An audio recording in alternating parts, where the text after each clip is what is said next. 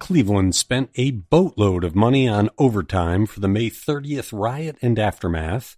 Ohio remains a battleground state after all, and we have a multi-state investigation going on because a couple of guys took too many walleye out of Lake Erie. It's the Wake Up morning news briefing from Cleveland.com and the Plain Dealer. I'm the editor, Chris Quinn. Responding to demonstrations and rioting in downtown Cleveland on May 30th and beefing up security the next week cost Cleveland more than $3 million in overtime. The biggest portion of that was for safety forces, of course, but cleanup by street crews and parks workers also involved overtime, Mayor Frank Jackson said. The $3.1 million does not include the cost of city police cruisers that were destroyed.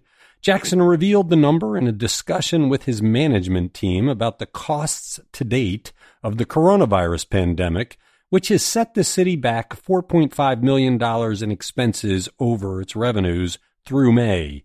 Jackson said the shortfall does not have him contemplating layoffs because the city banked a reserve fund based on expectations of a recession.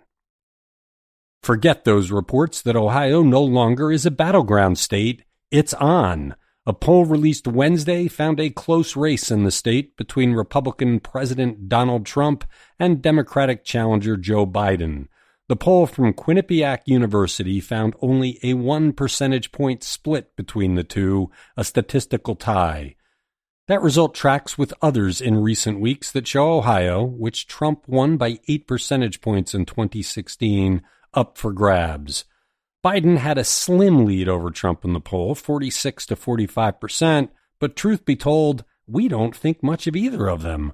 45% of the respondents said they had an unfavorable view of Biden compared to 42% who viewed him positively. For Trump, it's even worse, with 53% holding unfavorable views compared to 43% who view him favorably. We've got a multi-state investigation of fish poaching going on. 2 men from Tennessee and Florida have been caught taking too many walleye out of Lake Erie, a high crime in the world of fishing. Ohio limits anglers to 6 walleye per day to keep the fish population healthy. A call to a poacher hotline set off an investigation involving multiple state agencies.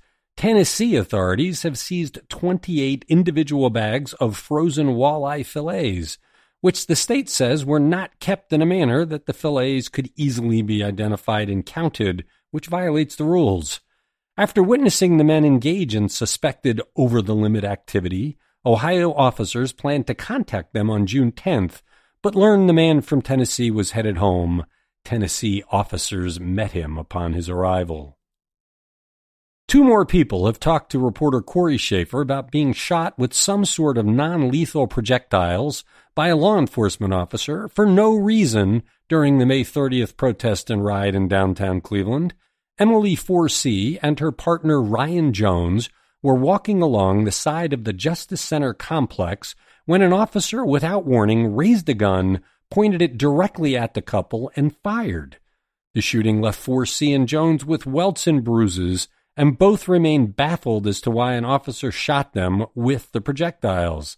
The incident happened in the same area and less than 20 minutes after another as-yet unidentified officer fired a beanbag filled with lead pellets into the left eye of John Sanders as he walked away from a fuming canister of pepper spray. Sanders lost an eye. 9 Ohio dance studios have filed a lawsuit seeking to overturn Ohio Governor Mike DeWine's coronavirus reopening restrictions, as well as receive government compensation for being forced to close.